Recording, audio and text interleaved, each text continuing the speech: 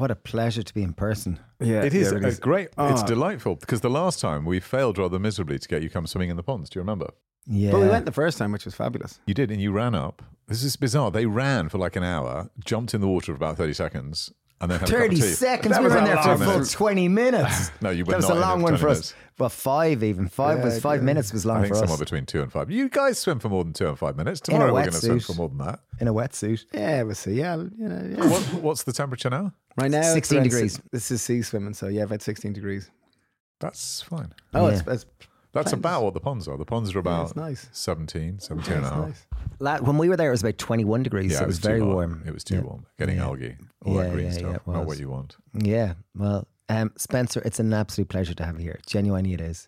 This has been the highlight of the summer. Forget the silly swim. Forget everything else. This is just so Did you exciting. do the swim? Did you swim up to what was the detective lady's house? What was the No, Agatha no, it Christie. wasn't that 10, it wasn't that was the Bantham The swoosh. 10K. Yeah, Yeah, yeah. 10K. That was, no, I didn't do that. I didn't do the dart because I couldn't do it. I can't remember why, but I did do the Scilly Island 16K swim with a friend. 16K. Jeez. But you do it in 5 or 6 swims, and you sort of schlep between the different bits. And you start at 6:30 as the sun is rising, and then you put your bags on a boat, and they take your bags to the next place, and you swim for a couple of kilometers, and then you swim again. Put your bags on another boat, and then they sort of walk you around. Wow. And It's a it's an lovely way. amazing, So it's it's an proper amazing adventure. experience. It is, and they're just the most amazing group of people and swimmers. It is the best organised event with the most lovely people organising. What's it called?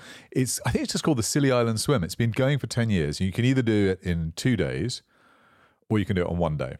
I've realised the importance of, at least as I get old, the importance of having that little bit of adventure, and albeit contrived adventure. It's fabulous. It is phenomenal to feel that you've done it. And it's a phenomenal feeling of community. And they organised it so well. I think it's that feeling of solidarity that together you're enduring this thing together. So you've got a collective enemy, which therefore fuses you together and creates camaraderie and bondship. And Yes, you know, and I think human candidly, connection. if you're not with other people, you probably wouldn't do it all. Like, I mean, definitely. No way would you do it. Towards the end of the There's last probably swim, it would be definitively would not do yeah, it. there was definitely a bit when I got into an argument with some seaweed and some kelp. I just swam the wrong way because I wasn't paying attention. I just got myself in this kelp forest. I just thought, I've had enough. I'm going to get out. And then I suddenly realized I can't because everyone else is still swimming. So I just kept going. To keep going. And it was, but it's good to, and it's a great way of just sort of running around the world. So I'm really looking forward to tomorrow morning's swim too. Okay, That is nice. going to be just think awesome. dip. Think dip. Just to redefine like expectations. Dip is probably a better definition of what So we in do. all of the other podcasts that you were doing, you had all this great stuff about like, how wonderful it is to be in the sea. And even though it's okay to do a bit of swimming in Hampstead, it just isn't the same thing. So I think we've got to do a proper swim just to sort of I'll join you. I'll join He'll you. bring his I'll- wetsuit because we did our first proper swim this year where we swam from Amazing, Bray to your swim. Greystones, which was 7 kilometres. Which is an amazing swim because you had a lot of current too. And you Yeah, had a yeah. boat and everything else. Yeah, we had 2 boats and Shawnee 2 did it kayaks. too.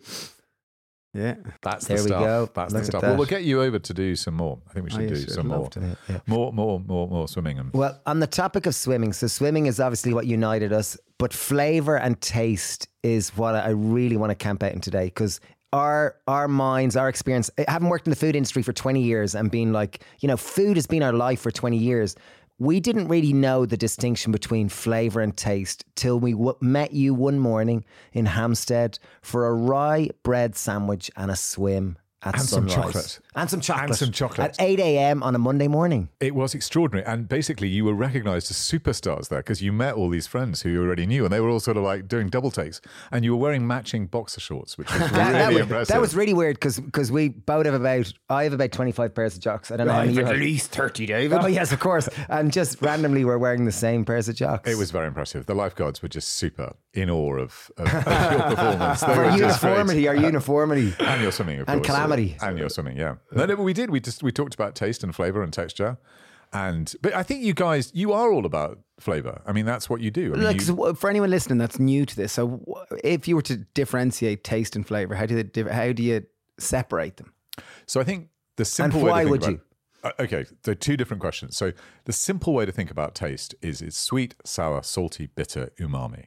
It's a series of receptors that you have in your mouth, largely in your tongue, but also in your throat and all the way down to your gut and beyond. And we all pretty much know what they are. So if you have something sweet, you know that it's sweet. If you have something sour, you know that it's sour. If you have something bitter, you often want to spit it out.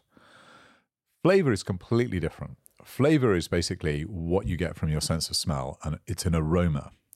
And basically, humans are pretty unique in the sense that we can detect aromas, not just by sniffing something, but also when we put something in our mouth, it releases the volatiles and the aromas. And we basically have what we call retronasal olfaction, and which is a fancy way of saying it releases the aromas and we get this amazing sense of flavor. And you guys are all really all about flavor because, you know, we were just up at the farm, we were just having all these amazing tomatoes, all these amazing other vegetables. That amazing lunch that you gave me, that was all about flavor. It wasn't, you know, like loads of sugar, salt, and fat all combined together. It's about releasing that. And you can only do that by working with nature. So is flavor almost like, you know, and you gave an example over lunch. You were saying that certain types of like ferments, the reason why we like acidic, we've been trained over millions of years, like acidic is a taste which we like is because it's high in potassium and other different minerals, and this is why we're drawn towards these different things. So is flavour a representation of nutrients as well, whereas taste is receptors in our tongue? So taste is receptors in our tongue, and we basically have these taste receptors almost as a means of survival. So here's a weird one for you. I love weird ones. Great. This is a weird one. We all have taste receptors in our ears for sourness. Wow. Now, we don't really eat with our ears very much. But the theory is that we've got this taste receptor for sourness in our ears because we kept it from being fishes. And sourness is basically acidity. And so if you're a fish and you shouldn't be swimming somewhere, that's where you detect it from. So there are all these strange places where we have these protein receptors, these taste receptors, which can react to different chemicals and give us that. So bitterness is generally meaning may not be quite ready to eat, maybe, you know, warning you off it. Sweetness is bitterness could be like you take an unripe gooseberry, for example, and it's really pucker. Like it draws all the moisture out of it and you're like, I don't know if you can relate to that, but that's pucker, that's bitter, that's astringent. That's astringency too. Yeah, astringency versus bitter. Bitterness. But they're they related. Generally go together. They generally go together, except in Japan where you've got the kaki. But generally bitterness and astringency do. But bitterness is, you know, lots of, you know, the face that somebody puts on bitterness, it's that sort of, grimace. You almost want to get rid of it, don't you? And then sort of, you know, the argument for umami, which is that thing you get when you cook vegetables or when you cook meat, is that it's basically a way of sort of saying that this food is highly dense in sort of various nutrients like potassium and nitrogen and all that sort of stuff. So there is this sort of theory, which is that all of our taste buds are there to basically help us figure out what we should be eating. Whereas flavor is what we get delight in.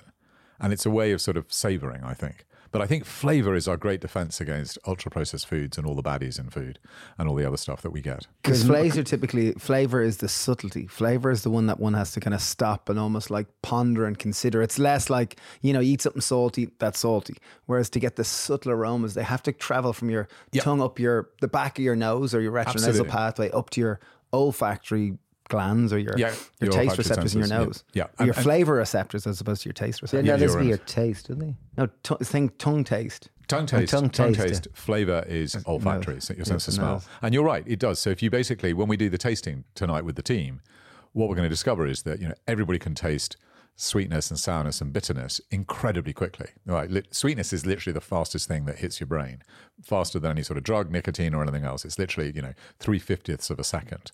Whereas you're right, flavour, you've got to let the chocolate melt, for example, and it takes 3 to 5 seconds minimum for it to start to develop. And then the wonderful thing about flavour is you go on this journey. So you get all these different flavors coming through. So like when you have one of your tomatoes, it's just amazing because you sort of start with a bit of taste, bit of texture, and then you sort of get all these different aromas. And it's like going on a journey. It's like having a good conversation. You know, you're sort of saying hello to the tomato and what's going to happen, and you're getting to, you know, be quite intimate with it. It's a wave. You talk about like flavor hits your taste. Flavor hits you as a wave. Yeah, I think that is right. I think that it's really good to have a vocab around flavor so you can articulate it. So I think flavor wheels are really useful. But the only thing I think which is problematic with them, there's two problems with them.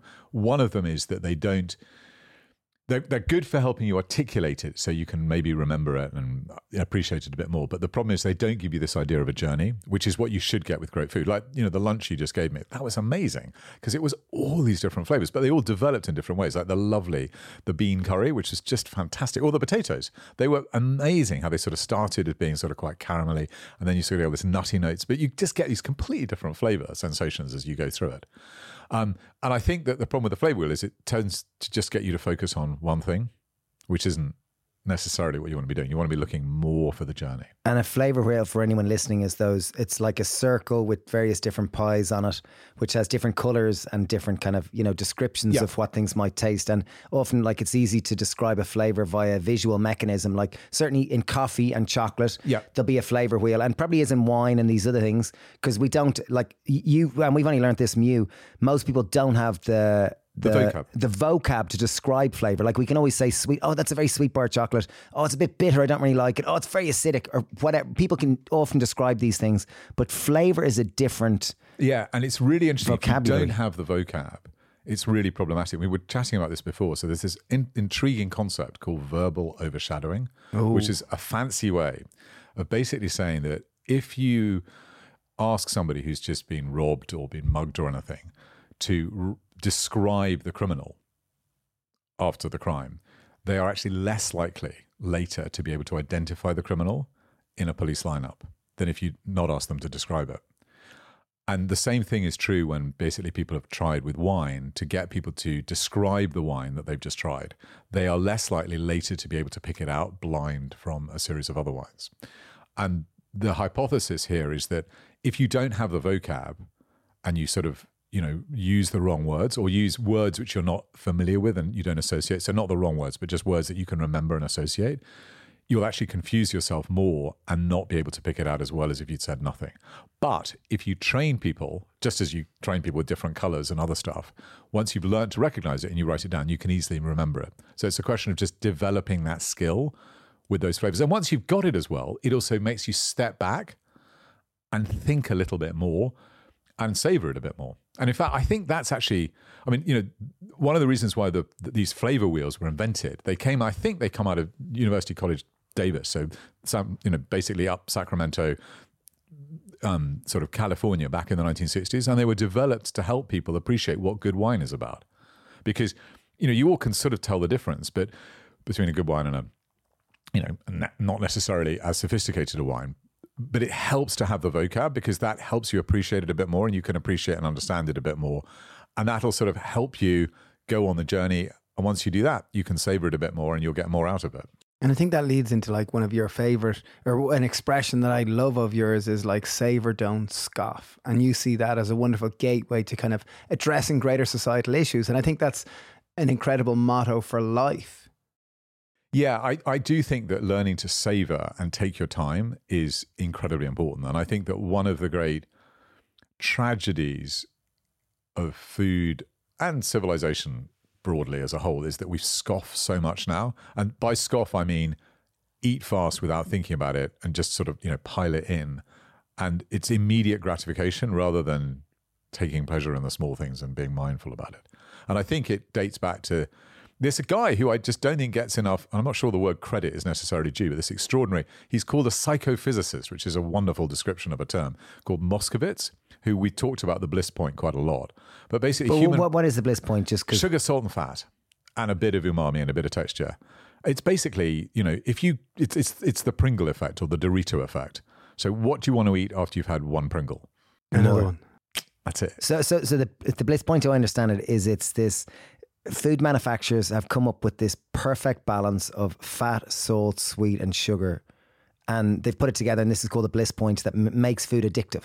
And that you consume it, and you're hit with such a degree of bliss that you're like, I want another one. So much dopamine. Yeah, such dopamine. And you also crave it, I think, to an extent. And I think that's what makes it sort of addictive. I mean, you won't necessarily get pleasure out of it, but you will just crave it, and you'll want more of it. And I think that's where it gets really dangerous. And it was developed initially basically to try and get the US Army to eat more of their rations by this guy, Moskowitz. And it's an extraordinary invention, but it's basically the underpinnings of junk food.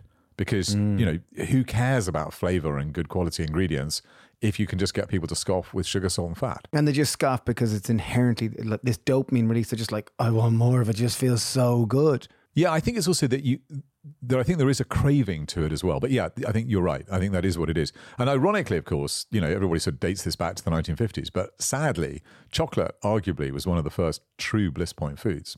Milk chocolate in particular, which we just learned to scoff. Now, you can savor milk chocolate too, and you should. And we'll have some vegan milk chocolate later, which we'll do that with. But, I think part of the downside for chocolate is that chocolate's got more complexity and more flavor than just about anything else on the planet. And yet we scoff it. And we scoff it because it's a really good vector, really good vehicle for adding sugar, salt, and fat and a bit of texture to. Which is where I think, but I think, going back to it, we want to savor food and we want to savor the opportunity to share and experience food. We've become Instant Pot ambassadors. Amazing kitchen appliance that's going to make it easier for you to cook healthy, save money, and save time. It literally rethink the way you cook. You literally pop a whole lot of ingredients in it and then you've got hands-off cooking. Like I'll put a whole lot of ingredients in and then I can go do what I want and come back in 30 or 50 minutes later and the dinner's cooked. It's a great way. Many people are kind of afraid of a pressure cooker, but this is a new kind of advanced. It takes away the worry from pressure cooking. Because you're cooking in one pot, you literally only have one pot to clean up. And it's a beautiful way to have 6 portion capacity. So it's easy to cook for the family. Yeah, it's so simple to use, even for a novice home cook. I genuinely use it all the time. I make oat groats in the morning. I make dals. I make chilies. I make curries. And literally when I'm making the girls' lunch boxes, I'll pop a whole lot of ingredients in and schedule it to come on for when I come home and dinner's ready. Like it's a no-brainer. We're working with them. They've given an exclusive discount. Where do people find out details? They'll find out details on the show notes for this episode. It's called the Instant Pot Duo Plus Whisper Quiet. It's their latest model. It's amazing. I use it genuinely. I use it all the time. I'm not joking. Link in our show notes. Time to pay the bills now. As we said, this podcast is sponsored by Vivo Barefoot Shoes. They're the only shoes we've been wearing for 6 years. And really, we wouldn't take someone as a sponsor unless we really believe in them. And this is a company and these are shoes that we've seen it in ourselves. Our feet have become more natural. They're stronger. They're wider. I can isolate. There's this kind of movement called toga, which sounds funny and sounds stupid, but it's where you can isolate your toes and move them kind of individually. And through wearing shoes, at least there's even research from Vivo at universities that your feet muscles will typically improve by 60% within a number of weeks of just wearing barefoot within shoes. 100 days, I think it is. Days, so, and even think about it logically that in a house, the foundation or the base of the house is the most important bit which the structure sits on. And the same way we just wear shoes without thinking about it, yet our feet are the foundation. And when you've got them in shoes that actually encourage the natural kind of movements within your feet, it enhances every aspect of your anatomy. Yeah. So if anyone does want to try them out, Vivo Barefoot are offering a 15% off with the code HappyPair15, and you have nothing to worry about. They're offering a 100-day return policy. So if you don't like your Vivo Barefoot, you can return them free of charge. Yeah, so check them out. VivoBarefoot.com, full range of shoes for all the family, from formal to casual to kids, and everything in between. So 15% off, HappyPair15. Before we run into chocolate, I'd love to talk, where does texture fit in terms of flavour and taste? Because to me, it seems like it's an addition. It's like, you've got taste, which is on your tongue, and it's the 5 basic tastes. Flavour's the olfactory glands, and texture. So texture is another sort of sense that we all have. And there are sort of lots of places where we're really, really good at being able to detect texture. The 2 which are probably the most sensitive are actually your fingers and your mouth. So if you sort of prick somebody on their back, it's very difficult for them to be able to identify exactly where it is on their back that you're actually, putting a pin in. Whereas if you do it on your tongue or if you do it on your fingers, you know exactly where it is. And we've got that many more receptors there, touch receptors. So texture in a way is a way of understanding the texture of a food. And again, where chocolate's so fascinating is that you can grind chocolate down to a level at which technically we aren't able to distinguish it as being a solid and we think it's a liquid. So down below about 15 microns. And texture really adds to the experience. So the crunch really adds to it. Because the other great thing that Moscovitz works out is, in fancy terms, it's called sensory-specific satiety. In simple terms, it's basically, when you go to an ice cream store, they will always try and get you to have like 3 or 4 different scoops of different styles. That's because you get bored if you just had one. But if you add a bit of different textures to it, or if you add a bit of different flavors to it, or even different tastes, that will keep you interested. So I think texture plays a role there. But texture definitely, is incredibly important to how you enjoy and appreciate and get into food. And then there's one more, which is chemesthesis. So beforehand, you have this lovely mustard. Mustard green, which we had on the farm, yeah, which was just amazing. But that sort of kicks off this sort of trigeminal sensation of a bit of spiciness. What's trigeminal? I mean, that's a great word. It's this nerve which sort of runs down from your eye down to your mouth.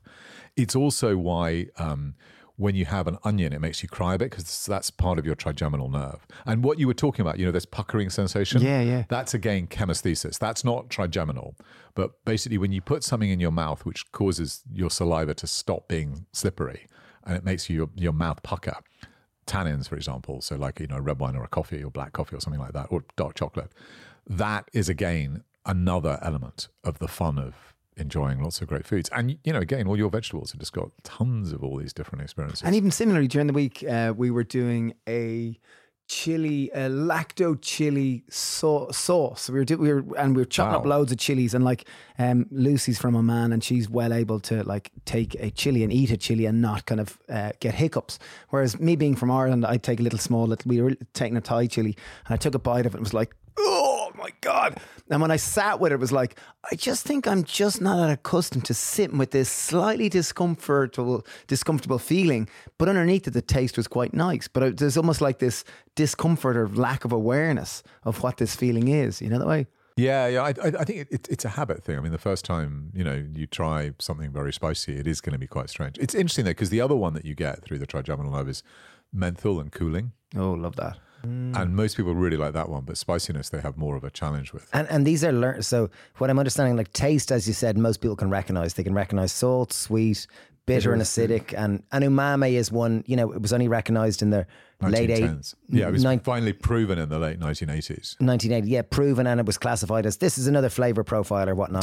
Taste. It's another taste. Another taste profile. Whereas flavour is a skill which we need to develop, and we need to develop, like we can possibly identify things, but we can't verbalize it, and we don't necessarily it's the articulation. I think we just don't have a vocab for it. It's not like colour where we've got the Pantone system. We can all sort of agree these are, yellow or blue or black or whatever like that. We've all got the same vocab, and we sort of innately have that for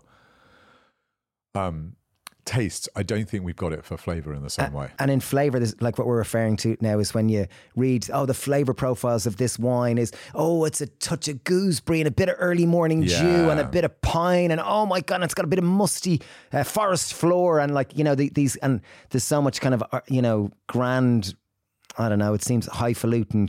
I think it's poetic in a sense. It is poetic. It's also quite sort of scary. And I also think that there's an element to it, which is that unlike colours where, unless you're colourblind, everybody can agree on the colours because we all see it in the same way. The weird thing about flavour is that not everybody's going to get the same flavours. So what I mean by that is that the way that flavour is released is through lots of different mechanics. But when you let's take chocolate. If you put a piece of chocolate in your mouth, the initial flavours are released by the heat of your mouth, releasing those aromas. But then later, what will actually happen is that you've got bacteria and different sort of yeasts in your mouth, and everybody's saliva is different. And so that will also release different, what are called bonded volatiles. And the best example is back to the gooseberries, is that lots of people, when they drink New Zealand Sauvignon Blanc, think that many of them taste of gooseberries. They have the flavour profile of gooseberries. But that's only because they've got a specific bacteria in their mouth which reacts with the thiol in that New Zealand Sauvignon Blanc to release the impression of gooseberries. And another 20% of people just think it tastes a little bit different and not very nice. And so that's an example. I think that's an example of why you shouldn't ever listen to somebody who says, this is what you must be tasting in this, because it's just not going to work like that. This is what the flavors are. It just doesn't work like that. So it's not definitive. Flavor is very subjective. Yeah, it's very personal. A bit like art. Yes, it's what you like. It's a bit like music. Some people like certain forms of music, some people like other forms of music. But it is very, very much dependent on how the flavour is released. And so most people will initially, when they try a bar of chocolate, actually get the same flavours. But later, as it goes on, you may well get radically different impressions.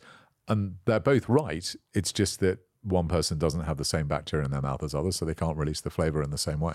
Wow. So can we talk about chocolate? Chocolate is a dear love of mine, a huge friend. Even over here, there's a winnower, there's a grinder there. There's a conch somewhere in there in the corner. There were some beans last time we were here. There's beans. There's great Guatemalan chocolate from the Quechi. There you are. Look at that. I had a bar the other day, Guatemalan. I was thinking of you. Well, you've got some. We've got to get you to start making and letting everyone else try these amazing chocolates, because it's the home of it's basically those beans are made by the descendants of the very first people we know who brought chocolate to Europe back in 1544. 1544, that's the start of it. So chocolate comes from the cacao pod or the fruit of which is the cacao pod. Yep. And if you've never tried, it's quite like a lychee. The fruit is quite like a lychee. The pulp. The pulp. Which is the fruit, which is, you're absolutely right, Yeah. that is the fruit. And the chocolate will come from the bean, which is then fermented, which is harvested, and it's fermented in its pulp, typically in a batch, isn't it? And then it'll be dried. Yep, and absolutely. then it'll be get the moisture content below 5%, and then it'll be typically shipped and stored before it's processed. Roasted and exactly through that polished and process. ground. But I wonder if we could talk about chocolate, because it's a dear love of mine, and it's something that many people think chocolate is just chocolate. But chocolate is remarkably broad, diverse.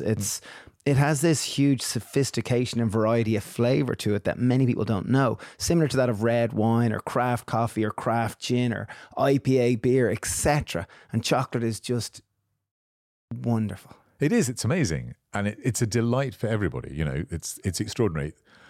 I think it's like, 25% of people in the UK eat chocolate every day. 75% every 3 or 4 days. We spend more on it than we do on books or music. More on chocolate than books or music. Yeah, Wow. and in America, it's the same thing too. And it's just something which everybody has, but it's relatively recent. So we've only been eating chocolate for less than a couple of 100 years.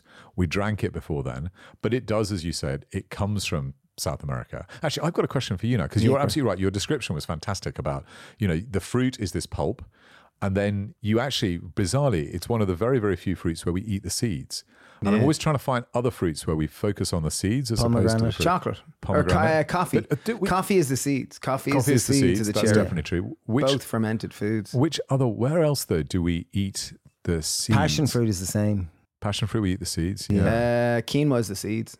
Quinoa is the seeds. Okay, so you've got a bunch of them. And then obviously like cereals is the seed, Yeah. Technically Okay. we call it a grain, but it's the seed Yeah, within but it's the the grain. same. It's It's a the seed. like it is the fruit of the plant. Yeah, because one of Okay, the the things seed. which I think is technically weird about chocolate is that, when you drink a wine, you can know which grape variety it comes from. So one of the things which gives rise to, linking this back to what you're saying, one of the things which gives rise to different flavors in chocolate is just as, like different apples taste different or different wines taste different because they've got different grapes in them. There are different cacao varietals.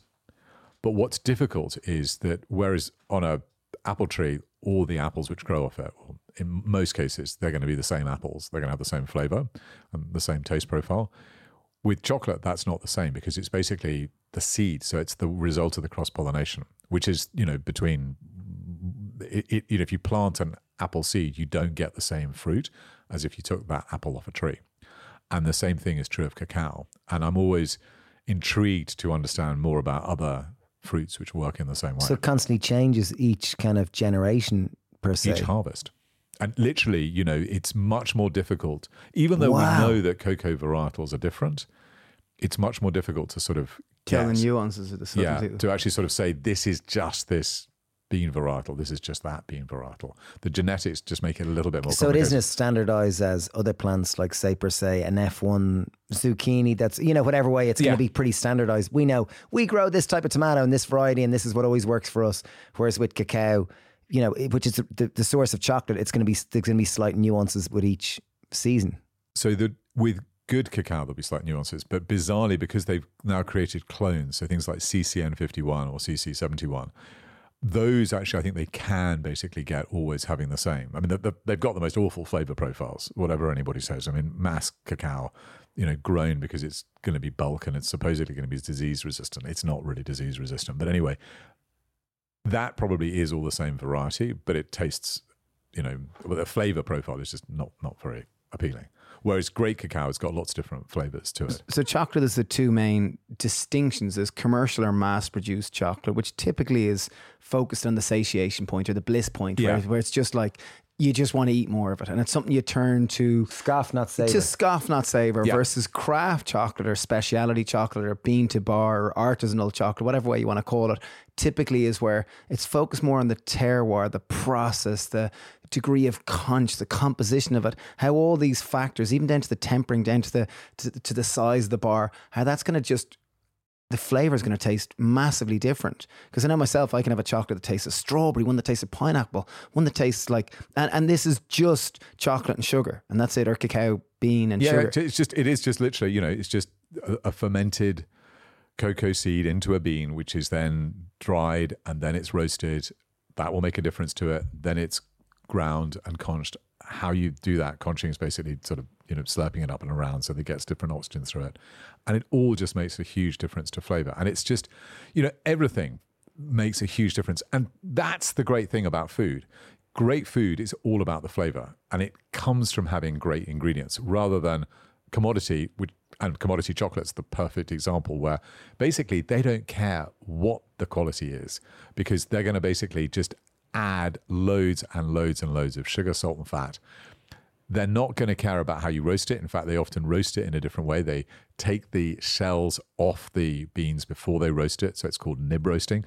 And you do that because you get a little bit more yield. So you get 3 to 5% more efficiency. But if you do that, you basically won't get the same flavor because you're not sort of roasting it in its natural shell, which is going to release more of it. So it's just one of those great examples to get people thinking again about flavor and about where their food comes from and about how it's being cared for and why you shouldn't be scoffing, why you should be savoring. So yeah, that's the big difference. Like, it's certainly over the last kind of 5 or 10 years, I'd say 10, even maybe it's a little longer, maybe it's 20 years, depending on where you come from. Coffee's gone through this renaissance where it's got kind of quite refined and very sophisticated at a mass scale, where there's, the speciality coffee, and people are much more into where is it from and how to process it. And this has been and people are prepared to pay a premium for this. Obviously wine, very much, there's organic wines, there's natural wines, there's understandings of biodynamic wines. Even growing up in the 80s in Ireland, like, you couldn't get wine in the off-license. Dad used to kind of say it wasn't really widely available. Well, coffee certainly wasn't, in the 80s. It was all jars of Nescafe and whatnot. So over the last kind of 20 years, it really has become widespread. And beer has gone through the same kind of process of, there's craft beers, there's IPAs, there's, it's gone through the same journey where people are getting more interested in the process and the flavour and the quality, and there's more curiosity with it. And chocolate is kind of on the cusp of going through this. Like, in your world, it's deep in it because you are Mr. Craft Chocolate UK. And I'm just wondering, like it hasn't quite gone through this arc yet. Is that process happening? Because there's massive commercial chocolate. When you say chocolate, people go 70%, 60%, 80%, 70% Madagascar. Oh, it's a very refined, it's a fancy chocolate. But commercial chocolate is very different to what you do. So, when we set up Cocoa Runners 10 years ago, we hoped that it would be doing what coffee has sort of done spectacularly and what, wine has done and all that stuff. And I think now, looking back on it, we've got the misfortune of being able to sort of like try and say, well, why hasn't it quite gone that way? And I think it hasn't yet gone that way. I think it will go that way, but I think it's for a number of different reasons. I think one thing, if you just compare it to coffee is very social. And if you have coffee, like we had some coffee before, you go out, if you want to meet somebody, you go to a coffee store. And I think that social aspect really helps. Like, if you want to be cool and trendy, you definitely go to the Happy Pear rather than to XYZ, whatever. And whereas chocolate is very different. Most people eat chocolate in the middle of the afternoon as a pick-me-up or as a reward, and they get it out of a vending machine and they have it at their desk, and it's a guilty secret. You don't boast about having had, a mass market whatever, Twix, Rolo, or whatever. They try and make it a bit more social, but you don't really. It's a sort of solitary, almost a guilty, something which you're almost ashamed of. So it doesn't sort of quite have that social angle to it. And I think the second thing is related to that as well is, let's take beer. If you want to prove that you're really cool, you go to the pub and you don't order, the same beer that your parents would have had. You have some sort of like punk IPA XYZ. And that proves that you're super cool. And it's a relatively simple upgrade. So back to your point about instant, most of the people who had instant coffee, like instant coffee, they haven't really changed the way they drink their coffee or when they drink it. They've just changed what they're drinking. So they've got like a French press, or they've got a cafetiere, or they've got like an AeroPress or something. And then they'll be moving up to your sorts of beans. So I think it's the upgrade habit which really helps. And then I think, back onto the distinction between the other two, I think most of these other craft products have got what I sort of call the barista effect. And what I mean by that is that, if you go into a coffee store, the barista will be able to tell you exactly why these beans are so amazing, just as you were sort of describing how chocolate's so amazing. They can sort of say, these beans come from that. This is the wash method, the fermentation that they've used. This is how we roasted it. And by osmosis, you almost sort of pick it up and you appreciate what the flavor's about. And they'll tell you what to look for. Whereas if you just buy a bar off the shelf, yeah, sure, they'll have some wording on the packaging, maybe sort of saying, well, it comes from Peru. just as Paddington gets lost in Peru, you need to know a bit more. That you need to know where the farm is at least. But you also, it helps to have somebody say, this is what you should be looking out for, and this is how you should be doing it. So I really hope craft chocolate gets there. But I think one of the challenges is we need an occasion. So an occasion to celebrate craft chocolate. Well, the wine thing is really, really interesting. So a long, long, long time ago, when I was in Australia, I met this amazing guy called Len Evans. And he is this extraordinary Welshman who was running the Australian Wine Bureau in the early 70s. And he basically is one of the reasons why possibly we drink so much Australian wine in the UK.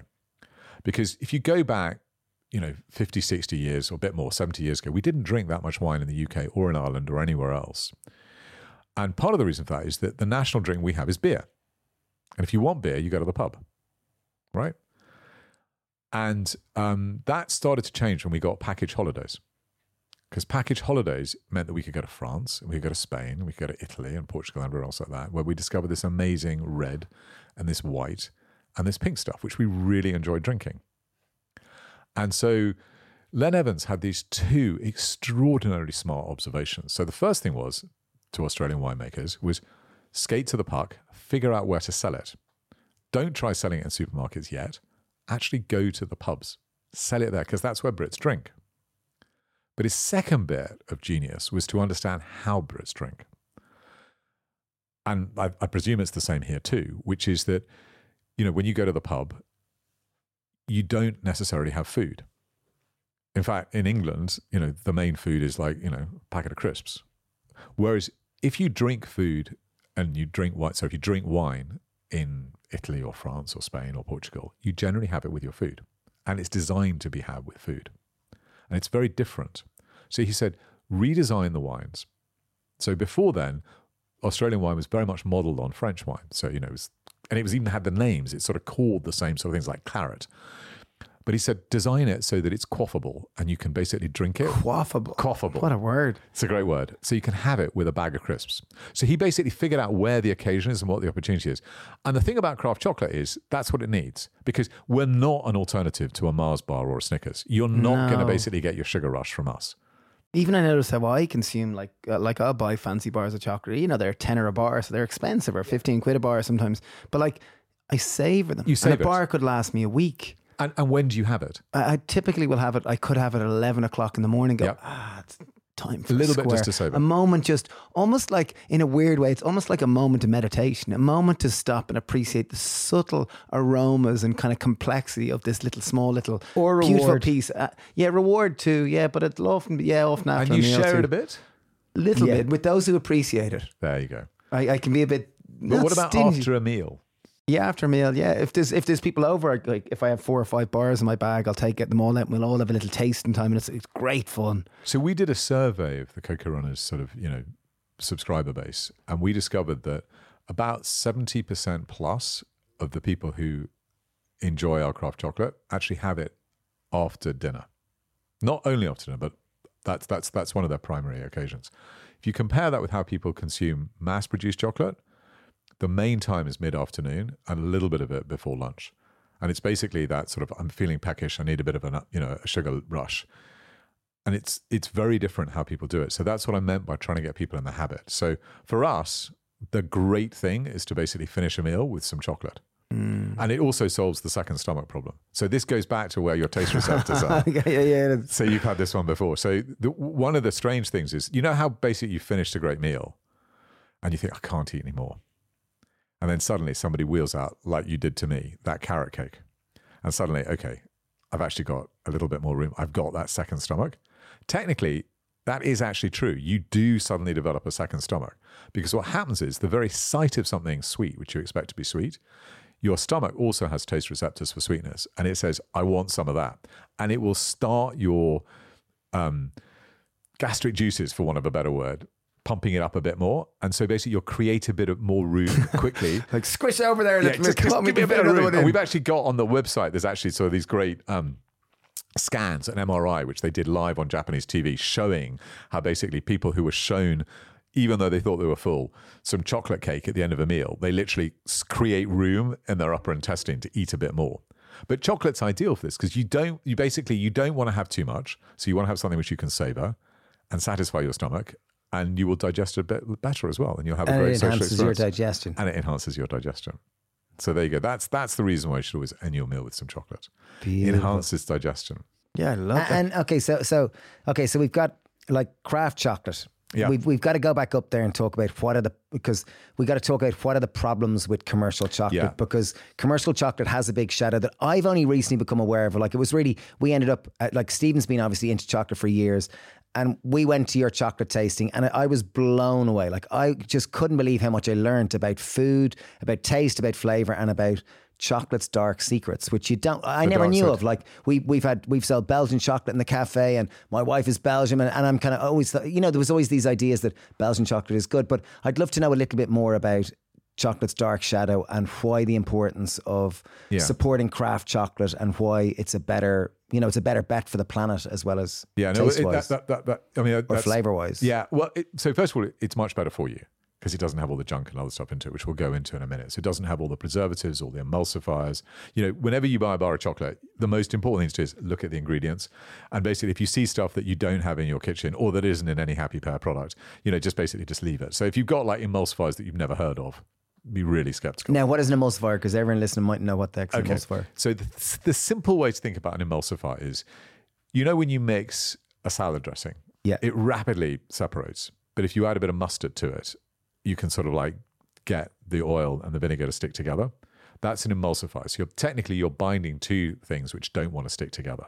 Yeah. And it's often used in cooking, and there are lots of really good emulsifiers. So like, mustard's one, egg's another. Arguably sunflower lecithin and soy lecithin. I'm saying arguably because there'll be some people who are going to scream and shout at this, but they're okay. There are lots of other emulsifiers, though, which are used in ultra-processed food, because basically the way that ultra-processed food works is you take the cheapest possible ingredients, you do all sorts of wonderful bits of chemical manipulation. So you sort of break them all apart, and then you need to glue them back together again. And that's when you use emulsifiers. And there is now more and more evidence that some of these emulsifiers which are being used are really not very good for your gut. So I think you're going to have, Tim Spector on, who's a great gut expert, fairly soon. He'll talk to you more about it. But fundamentally, there are lots of man-made emulsifiers now, technical emulsifiers, which are really not very good for you. Wow. Which will just strip your gut out. And it's sort of like taking, a course of antibiotics in terms of the damage it does to your gut microbiome. So you really want to be careful. And, mass-produced chocolate uses a lot of emulsifiers. And it uses it for weird reasons, which is actually the first patent for, I think, soy lecithin in the UK was for chocolate, because it stops the machines gumming up. And then people also discovered that it actually helps in robing the chocolate too. But in general, outside of sunflower lecithin, be a bit skeptical about emulsifiers in chocolate. They're not a good thing. And there are lots of chocolate makers who even sort of, don't want that sort of emulsifiers in it. But let's go back to the dark secret. Because the amazing thing about chocolate is that it really wasn't very big on the scene until the Swiss figured out how to make chocolate bars which were smooth, Lindt, and then chocolate bars which had milk in them, so that, even more delicious and lovely. Back in the turn of the century. And that's really when chocolate sort of took off. Before then, it was a very small crop. I mean, we all sort of like to pretend that we were up there with tea and up there with coffee, but we weren't really. I mean, it was, it wasn't massively consumed in Europe until the late 19th century. But then what happened is that once people realized how brilliant it is as a vector for other flavors, that's when it really started to move. But the problem is that at the same time, chocolate is very prone to disease, and it's also backbreaking to grow. So chocolate sort of hits Europe late 19th century. A lot of it is actually coming from a small island off the coast of West Africa called São Tomé, which is a principality of Portugal.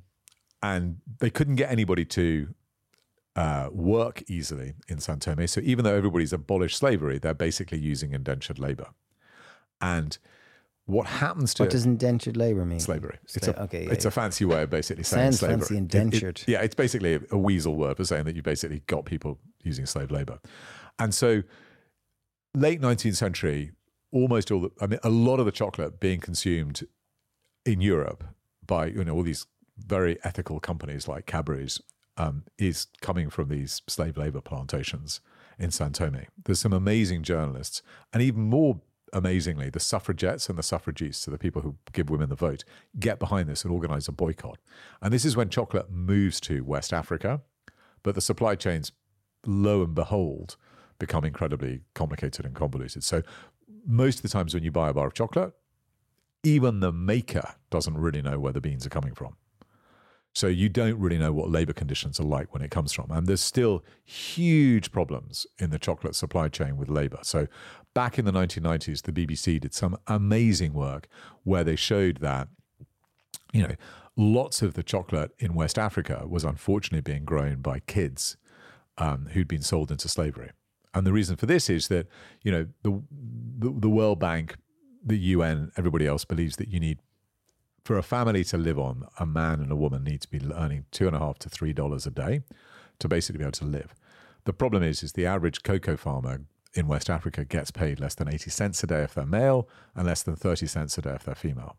So there's no way they can afford to send their kids to school. And if it gets even more desperate, there were cases of them selling their children basically to try and help them, or basically because that was the only way they could live. And you had these terrible examples of child slave labor. And it still goes on.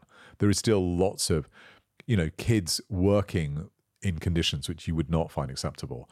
And it's because we don't pay enough for the chocolate. And what happens with chocolate as we go through the 20th century is, even though demand for it just keeps going up, because there's a very small number of people who buy it. So like 80-90% of the world's chocolate, 70% of the world's chocolate comes from two countries, Cote d'Ivoire and Ghana. Of that, 80-90% of it's bought by less than a dozen companies. And they can set the price for it. It's very difficult to sort of distinguish between different chocolates because it's just a commodity. And so even though the demand's going up, the price that people are paying for it is going down and down and down. And so they don't get paid enough, so they basically can't send their kids to school. And it gets even more dangerous than this, because the other side which happens to chocolate is that the way to grow more chocolate, if it's your main cash crop, is you cut down the rainforest and you plant clones of cacao. So if you go back and you look at, you know, pictures of, or if you look at rainforest canopy cover for Ghana and the Cote d'Ivoire, which is where most chocolate comes from, it used to be 60% plus virgin rainforest. By 1990, it's below 30%.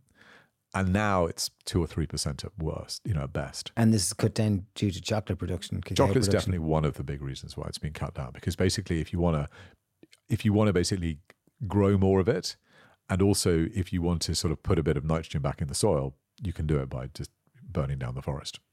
Wow. And so you have these extraordinary situations, and I'm going to get the exact numbers wrong, but basically you've got deforestation on the one hand, and then you've got the other problem, which is you've really dramatically changed how the rainfall comes. So it used to be that you'd get, you know, in West Africa, I don't know, 80 to 90 inches of rain a year, but it would be spread pretty evenly.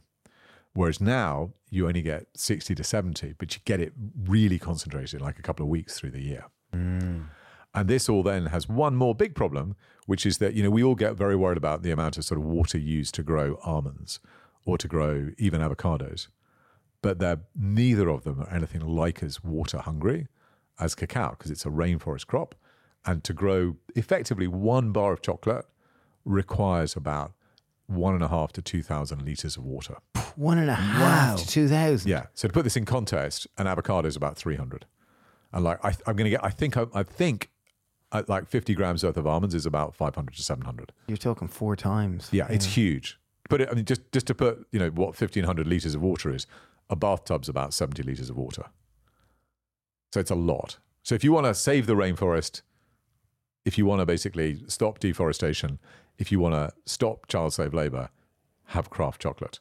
So check where, you know, the beans come from, check what the ingredients are, check where it's been made, because you then know. It will cost you more, but it's going to leave you more to savour it. That sometimes you're worth paying that bit extra because you actually appreciate it. And I think that's the subtle thing. You'll eat less, but savour more. So how do, like, and this is the issue. Like, I go to the supermarket and there's Lindt and there's Cadbury's and there's, you know, they're the bars which people recognise in Ireland and the UK and probably in lots of Europe. They're the same type of chocolate bars, you know, and it's confection really rather than chocolate bars.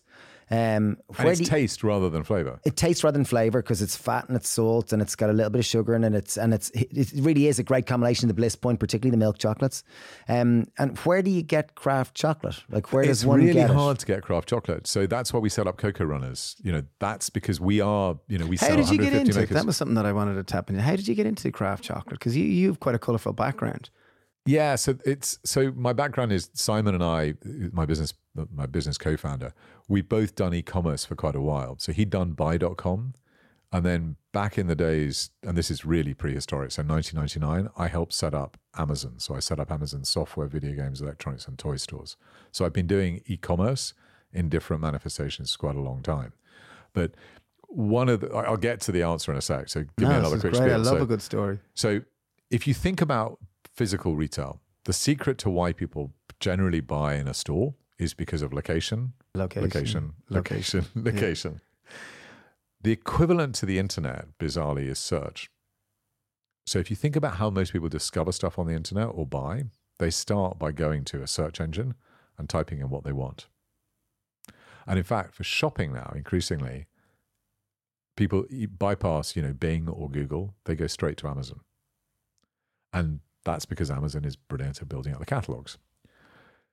But it's very difficult to compete with that. And so Simon and I wanted to look for some categories of foods where we would also basically have what we sort of call the DJ effect. Now, for anyone in the audience who doesn't remember what DJs are, let me try and explain what this is. So I also did quite a lot in the music world. And, I think that the best form of discovery... You set up Last FM. I was one of the early guys in Last FM, yeah. So Last FM, music recommendations, and I love music discovery.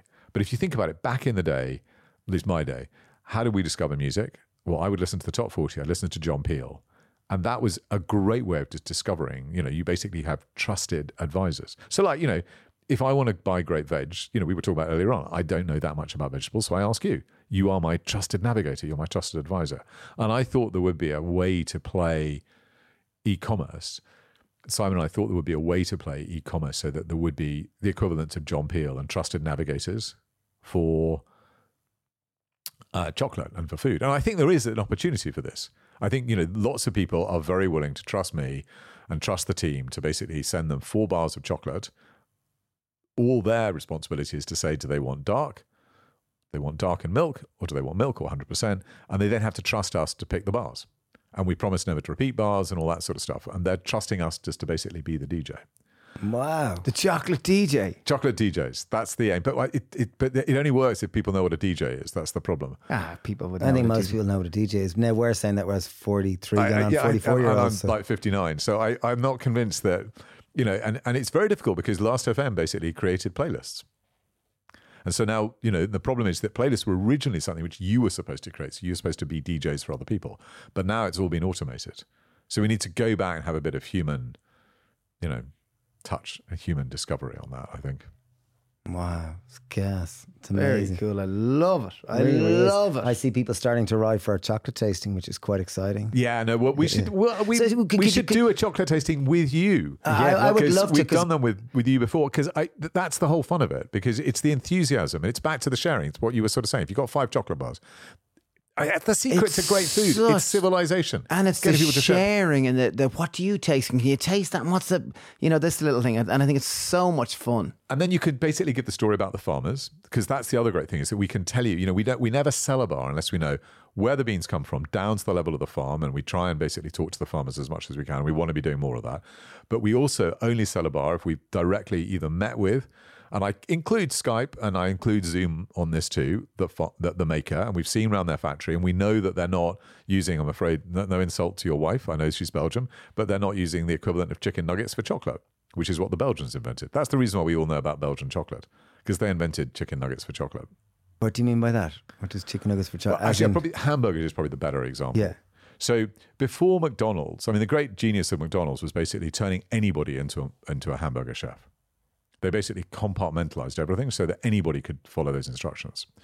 And the great genius of the Belgians in chocolate is that Callebaut, back in the 1920s, invented a way to basically ship chocolate in bulk, in liquid couverture form.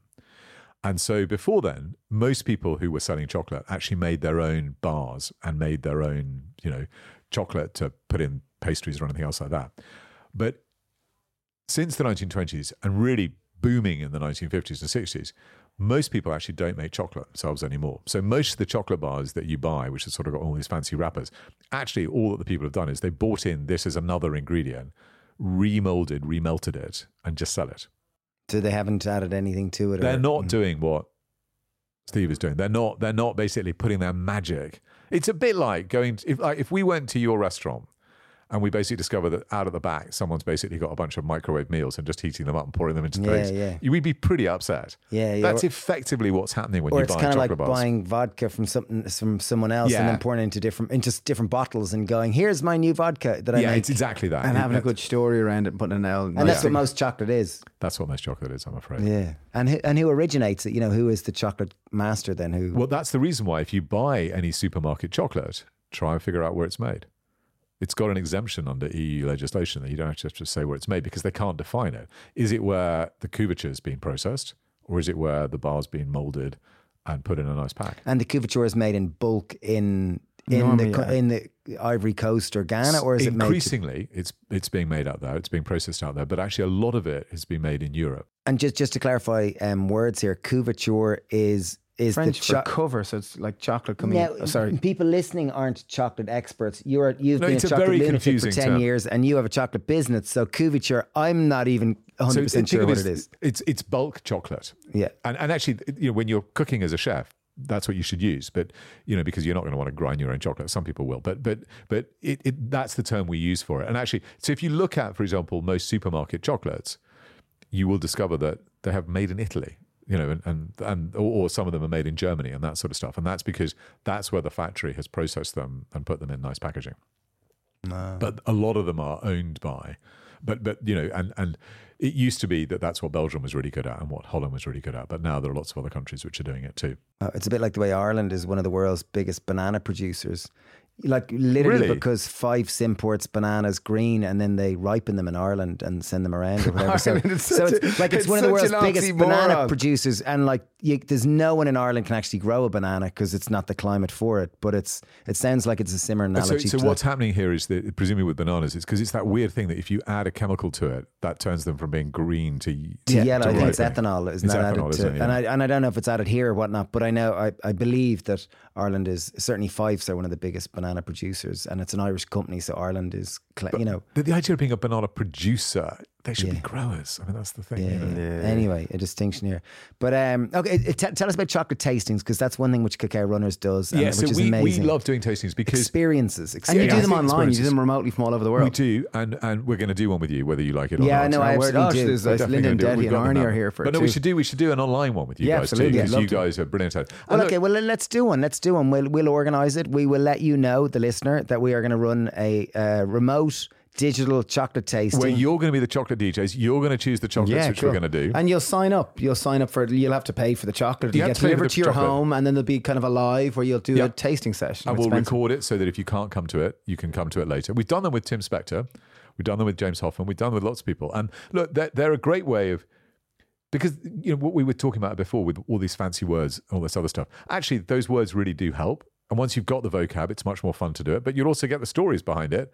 And once you've learned how to savour, you will never want to go back to scoffing. Savour, not scoff. I love it. The analogy for life, not just for chocolate. Yeah, well, it is. It is definitely. It's the way to enjoy it. It's sort of what you should be doing. Take your time, be mindful, think about what's happening, and you'll enjoy it, and you'll appreciate it much, much more. Beautiful. So Craft Chocolate, Cacao Runners, if anyone wants to learn more about it, Cacao Runners is one of the biggest distributors of craft chocolate in the UK. I think it's the biggest. Yep. And probably in the world. In the world. We ship everywhere. Oh my God, everywhere. Cacao Runners, I'm going to say that again now. Cacao Runners is the biggest distributor of craft chocolate in the world. Yes, more chocolate Round of adventures. applause. More chocolate adventures from Cacao Runners than anyone else. Wow. So yeah, come and get your adventures from us. But Chocolate yeah, we literally adventures. do. I think we import from last time I looked at it was something like, is it 80 countries? And we You ship have to a like remarkable 150. catalogue. As someone that adores chocolate, like I could spend years working my way through your catalogue. Yeah, no, it's actually it's becoming almost unmanageable. It's not. We're going to definitely figure out how to get, but it's gone to another sort of level now because I think we're now on like sort of. I think we've now tasted like almost 10,000 bars. Wow. And we've got about 1,500 on the website, and the great thing is there are more and more chocolate makers appearing now. So that's sort of putting the onus on us to. And who in your team is the master chocolate taster? We're all master chocolate makers and chocolate tasters. And we basically what we actually want to do is train more people in how to taste. I'd say you'd have a fair few applicants for that job. But but once you've learned how to do it, you can apply it to everything else. I mean, that's the great thing. I think once you've learned how to savor in any one great food, you look for the same thing: balance, length, intensity, complexity. Chocolate's brilliant at showing it to you, but once you've got that, you're never going to go back to having Well, junk food. I'm going to go get my daughter now, who she as a young, like 6-year-old, when I was having a bath, she'd come in and she'd go orange, lavender, mint, and I think it might be basil. Like she's always had this incredible nose for flavour. And articulacy. And she could just distinguish. I gave her a coffee this morning. It was a decaf coffee. And she said, that's not oat milk. Is that hazelnut? And it's very sweet. Is that rice as well? Like, and it was like, how the heck did you pull? Like where you're kind of going, that's very impressive flavor wise. So, but it's like the swimming. It's. I think that it's like like running. You just have to do. Whereas swimming, if you get taught a bit of technique, you're just going to enjoy it and do more and more of it. Nice one. So people who want to learn more chocolate technique, talk to Cacao Runners, check them out online. And subscribe to the Chocolate DJ. It's a great idea because you'll just literally get a bar, 4 bars a month. You get to try them, taste them, enjoy them, and just savor them. And we're going to do a happy pair one. We're definitely going to do a happy pair one. Yeah. So watch this space. Thank you so much. Spencer, you're wonderful. Thank you so much. So much, guys. Really enjoyed that. So much. That was brilliant. Thank you so much. Thank you. That was brilliant. That was amazing. You guys are so good at it. Really, we just love it. No, you're just fantastic. And I am going to go running. But lovely distinction between taste and flavour because that's one that